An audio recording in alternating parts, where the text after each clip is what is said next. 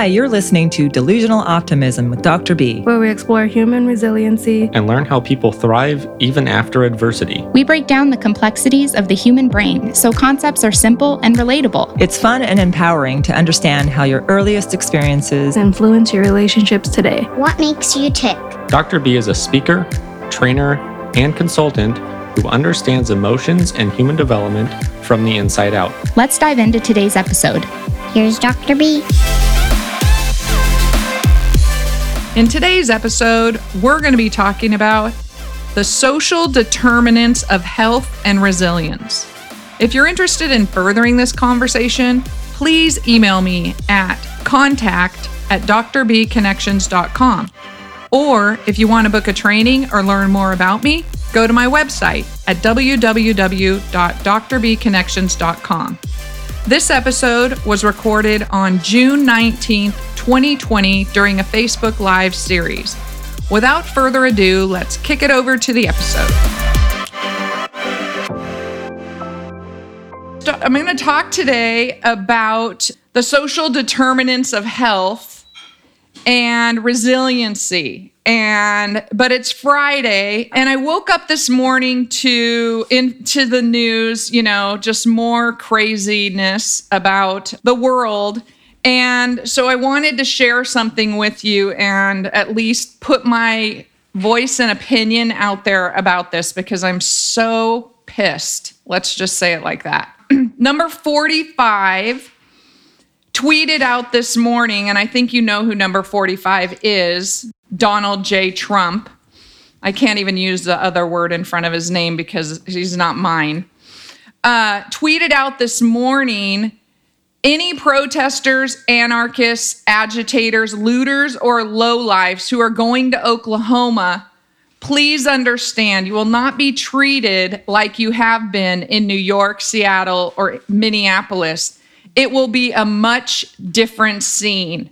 Donald J. Trump. Okay, so this is Friday morning, Juneteenth, which I'm going to talk about a little tiny bit in a second.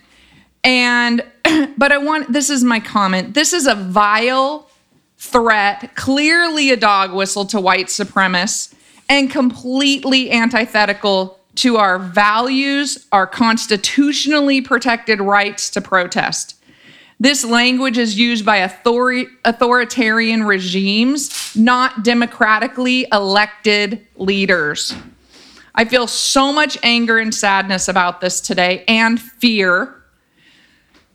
And I cannot even begin to imagine the fear and the rage and the sadness of our brothers and sisters of color as this crazy rally is going to take place this weekend. I'm just undone. And I hope that this is a huge wake-up call to America, that this is not the country that we want it to be, that we need to grow and change as a nation and really grow up. So that's my message this morning. I'm frustrated by that tweet. And so I felt like I really needed to address it. So, however, being the delusional optimist, I do want to say happy Juneteenth, which is a celebratory day when slaves were freed. And what I want to say is I'm not going to explain Juneteenth because I'm a white American and this is the first Juneteenth that I'm going to ever even celebrate because I didn't know. And I'm learning from other people about what this means and the power of this particular holiday. So this is an opportunity for us to lift Black voices and learn from them and take action about the history that none of us were allowed to even have. So we cannot allow this transformative time in history to divide us. Rhonda Davis. Okay, I'm going to read what she commented on. And I'm so sorry, Rhonda, because when it says see more, I can't keep going. The right to protest, not loot, attack citizens and expect them not to fight back. They are destroying our towns. Riots are not peaceful and not setting well We are frustrated watching our truckers and something. I don't know. I hear you. Nobody wants to allow looters in. However, that was not the messaging from that tweet this morning. The messaging is that it's a threat. Let's just be honest. It's a threat. And that's not how we treat our citizens in the United States of America as leaders, elected leaders in a democracy. That's what people do in authoritative regimes. So I can't get on board with not allowing peaceful protest, or the tweet starts with the word protesters. That is a protected right as U.S. citizens that we have. All right, so here's where we're at. We're going to talk about the social determinants of health and resiliency. Welcome to Delusional Optimism with Dr. B. Today we're going to talk about a topic that I've dedicated my whole career to, and understanding and continue to learn how to use the information in innovative ways to make genuine life changes. In all honesty, I may not live out to see the changes in full force, but I sure hope that I do. So let's get started. This episode is called Social Determinants of Health and the Great Mediator of Resilience. So what is a social determinant of health? We've been studying adverse childhood experiences and adverse cultural experiences and atypical circuitry experiences for over 2 decades. Adverse childhood experiences, I've done an episode on earlier, so you can go back and look at that, but we're going to talk a little bit about it still today. Adverse cultural experiences, we're living that out right now. We see the disparity. And adverse circuitry experiences, which you might not have heard of before, is the atypical wiring that happens neurodevelopmentally in the brain that makes people act differently and be at risk due to that atypical wiring. So, thanks to California's first Surgeon General, Dr. Nadine Burke-Harris, the ACE study has made it into the medical community, and the wheels of justice move slowly, and so do the wheels of change, but we're making progress. And, it's amazing. It's been 20 years since it's been over 20 years since this study was first published, where we know that the social environment that children are raised in impacts their later physical health and mental health of all people. This is a humanity issue. This is not a race issue. So I've talked about ACEs before. They're called adverse childhood experiences. You can look up the study online, or you can go to one of my previous videos about it. So, but they're also referred to, when you see the word adverse childhood experiences or ACEs, they're also the social determinants of health, because they're the social things that happen to us that determine our later health. So the coronavirus pandemic has just shed light in a way that we cannot ignore the disparity between the African American community and the dominant culture of white Americans. Blacks are being completely disproportionately impacted by COVID-19. We know this. This is a fact.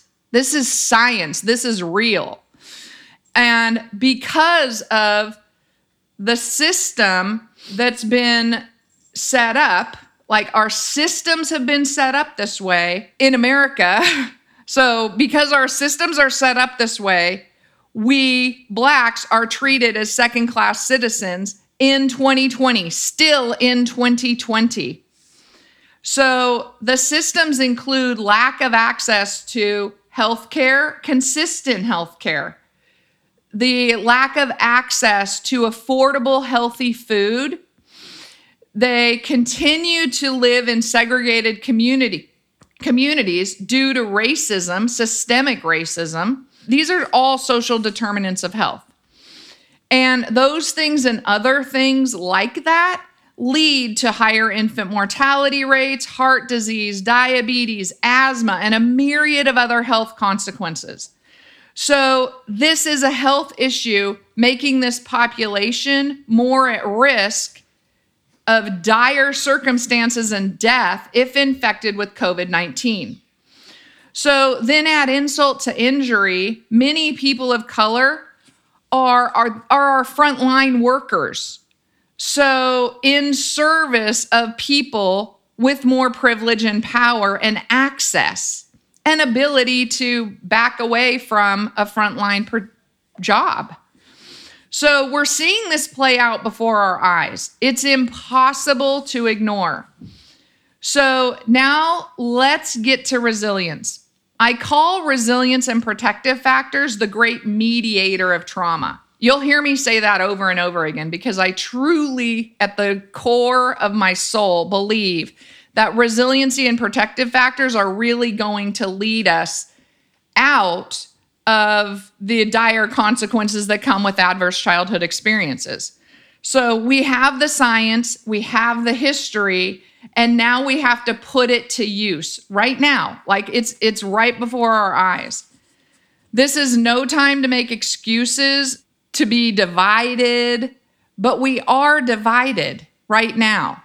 I'm talking to white people. Please, for 1 minute, just join me and try to just let us own the tiniest bit of privilege that we have due to color or shade of our skin.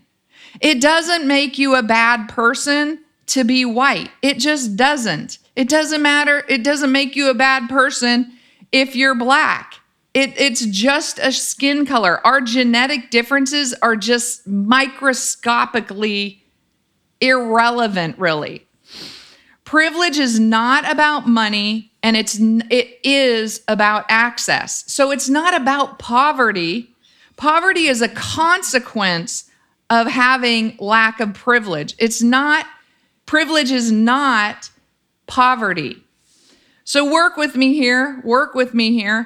I would argue that protective factors that lead to more resilience today and in the past, skin color is a protective factor. If you take two people in the exact same situation, education, and circumstance, and one is white and one is black, the likelihood is there will be an advantage to the person who has lighter skin. So it doesn't have to stay that way. But we just have to, for 1 minute, just own some privilege that we have more access to certain things and certain circumstances just based on our skin color today in the US. So resilience means the ability to overcome adversity. COVID-19 is revealing our resilience in this area of health by illuminating the disparity of African Americans over whites and this particular disease. So it's showing us in a really concrete way and story that we can learn from, and we can harness that power of knowledge and move forward and really evolve. It's okay. That doesn't make it my fault. But if I don't acknowledge it, then I add insult to injury. We need protective factors across all communities. We don't need to just say, oh, we're going to do protective factors. We're going to build protective factors into the communities of people of color. However, there are fewer protective factors in communities of color, but we want to integrate protective factors across all communities and for all children. So because resilience mediates trauma for all people. So when we plan, build, and incorporate strategies that foster resilience, then we make systems and families and communities better. We've started the process by identifying adverse childhood experiences, or ACEs, in the doctor's office. So we're starting with patients who are at the highest risk. So that's children on Medi-Cal. We're also looking at ACEs in adult populations who are served by Medi-Cal, but primarily a target audience are children. This information will help us recognize who needs extra supports, but our doctors and pediatricians are not familiar with how to use this information to inform their clinical decisions or access to non-existent supports. So let's say that in a doctor's office, you have a quick visit, you do a screening, you find out a child has a high ACE score and you want to provide supports for that child, but those supports don't actually exist in your community. We have a problem. And that's going to happen. And that is going to be true. So we're at a real crossroads. I'm saying this is a great thing that we're starting the process, but we are at a crossroads and we are going to have to mediate that information as well with what we know about protective factors and resilience.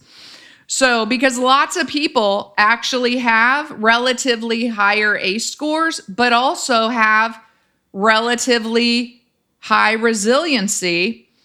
And so we don't need to necessarily use our resources there. Instead, we need to use our resources with our highest adverse childhood experiences and lowest protective factor groups. So we have to use what we know about resiliency and protective factors to bridge the gap and create a launching pad even for, or especially for, our most vulnerable citizens, which are children. And they're our most pliable and changeable and will benefit from the impact of that more than adults. So, protective factors include things like parenting support. The single most strong predictor of a child's well-being is maternal well-being. So we need to make sure that we have maternal supports in place. That's the support of the mama. We need safe green space for children to play. We need purposefulness. When children have a sense of purpose and value to their own lives, that's a strength and resilient quality that helps them to move forward. So communication skills and social skills are another thing that we can actually teach and we can actually support, because when children and people have good communication skills and effective communication skills and social skills, guess what? They're liked more. And when people are liked more, then they're treated better. So it all flows downstream. And the most important, the one and only, if you only get to have one protective factor, then it needs to be a loving, attuned relationship. And somebody who's supportive and believes in you and sees you and listens to you, and they don't even have to be in your life on a daily basis. But the number one most supportive protective factor is a loving relationship. And so we can all do that. We don't need money. We don't need anything in order to be a loving, attuned, supportive person in another young person's life. We can enhance every single system in existence with protective factors. We can impact policing. I love my friend Juanita, who always talks about community policing and the benefit that would have on building resiliency in communities. I just love hearing her talk about that, because she's absolutely spot on. And community policing is probably something that we will move towards. And I think it's a great plan.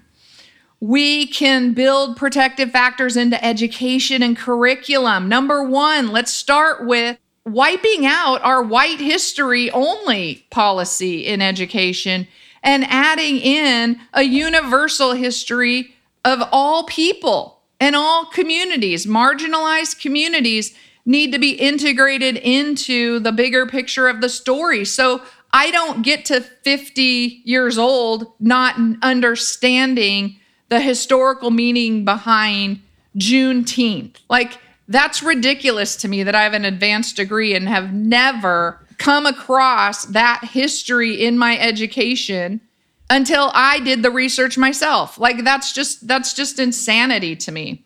We also need protective factors built into our social service systems, our social work systems. The idea that social workers are just going to jump in and become the new police officers is a complete nightmare in my mind. That's not going to save anything. They're already a burnt out profession and underpaid profession.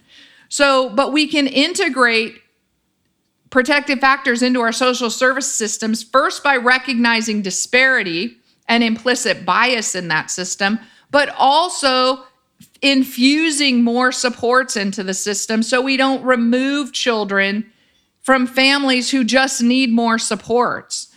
Medical care, same thing. We need to have consistent relationship-based medical care.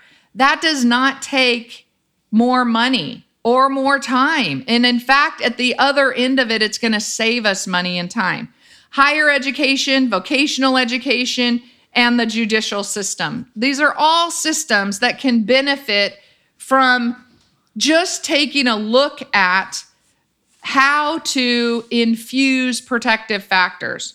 Doesn't take much effort or even funding. It requires knowledge and a willingness to learn how to implement these kinds of innovative strategies and policies into human resources. And that's it. Like, that's a start. Of course, there's going to be other initiatives and waves of things happening, but each one of us can do these things on a daily basis just by educating ourselves and learning about this. So, resilient people propel themselves forward, even in the face of great adversity. So now is the time. I invite you to join me in an effort of change. Meet new people, do new things, listen to sad stories, grow and change. Just because you listen to sad stories and you acknowledge the horrors of slavery, the breaking apart of families, the selling of humans to other humans, is horrible. And that's hard to listen to, but imagine how hard it is to be that group. So it's our responsibility to listen, learn, and love our way past this and not let it happen again. What I want to look really quick here. I learned so much and was so moved by their stories. I didn't see the first part and I'm afraid to touch my screen. And yet there are still places where we celebrate Columbus Day. Absolutely. I think a lot of places still celebrate Columbus Day. And lots of people think that that's a wonderful thing because why? We don't understand our history. We've never been taught the full picture. It's like when you have a puzzle and you're missing most of the pieces. You don't get the whole story, so you make up a story based on the information that you have. And that's where we're at with a lot of our history. African American history, Native American history, LGBTQ history, all of these segments of history need to be rewoven into the historical whole and not pulled out because there's so much to learn. Remember, if we don't learn from our history, history will repeat itself. And there's a lot of things in history that we do not want to repeat. With that, I want to say one more time, happy Juneteenth. I hope if you don't know what that means, that you will go learn what that means. You will learn from a person of color if you can. And that from here on out, we can appreciate the value and the importance of this day in our future. So happy Friday. And I hope you have a wonderful weekend. You are listening to Delusional Optimism with Dr. B. And I'm excited to say that even in the depths of despair that we are in, that I trust and believe that people together will fight our way out of this and embrace resilience for our children and our children's children. So with that, have a great weekend. Thanks so much for listening to today's episode. I appreciate the opportunity to connect with you. If you're interested in booking a training, I'd love to hear from you. You can reach me at my website, Dr. B Connections. There's a big button that says, book a training with Dr. B. It's that easy. If this show has been beneficial for you, please share it with your friends and family. Spreading the word about the show helps us grow our audience and helps continue to change the world together. Again, thanks so much for listening to Delusional Optimism. Now, go leave a life print.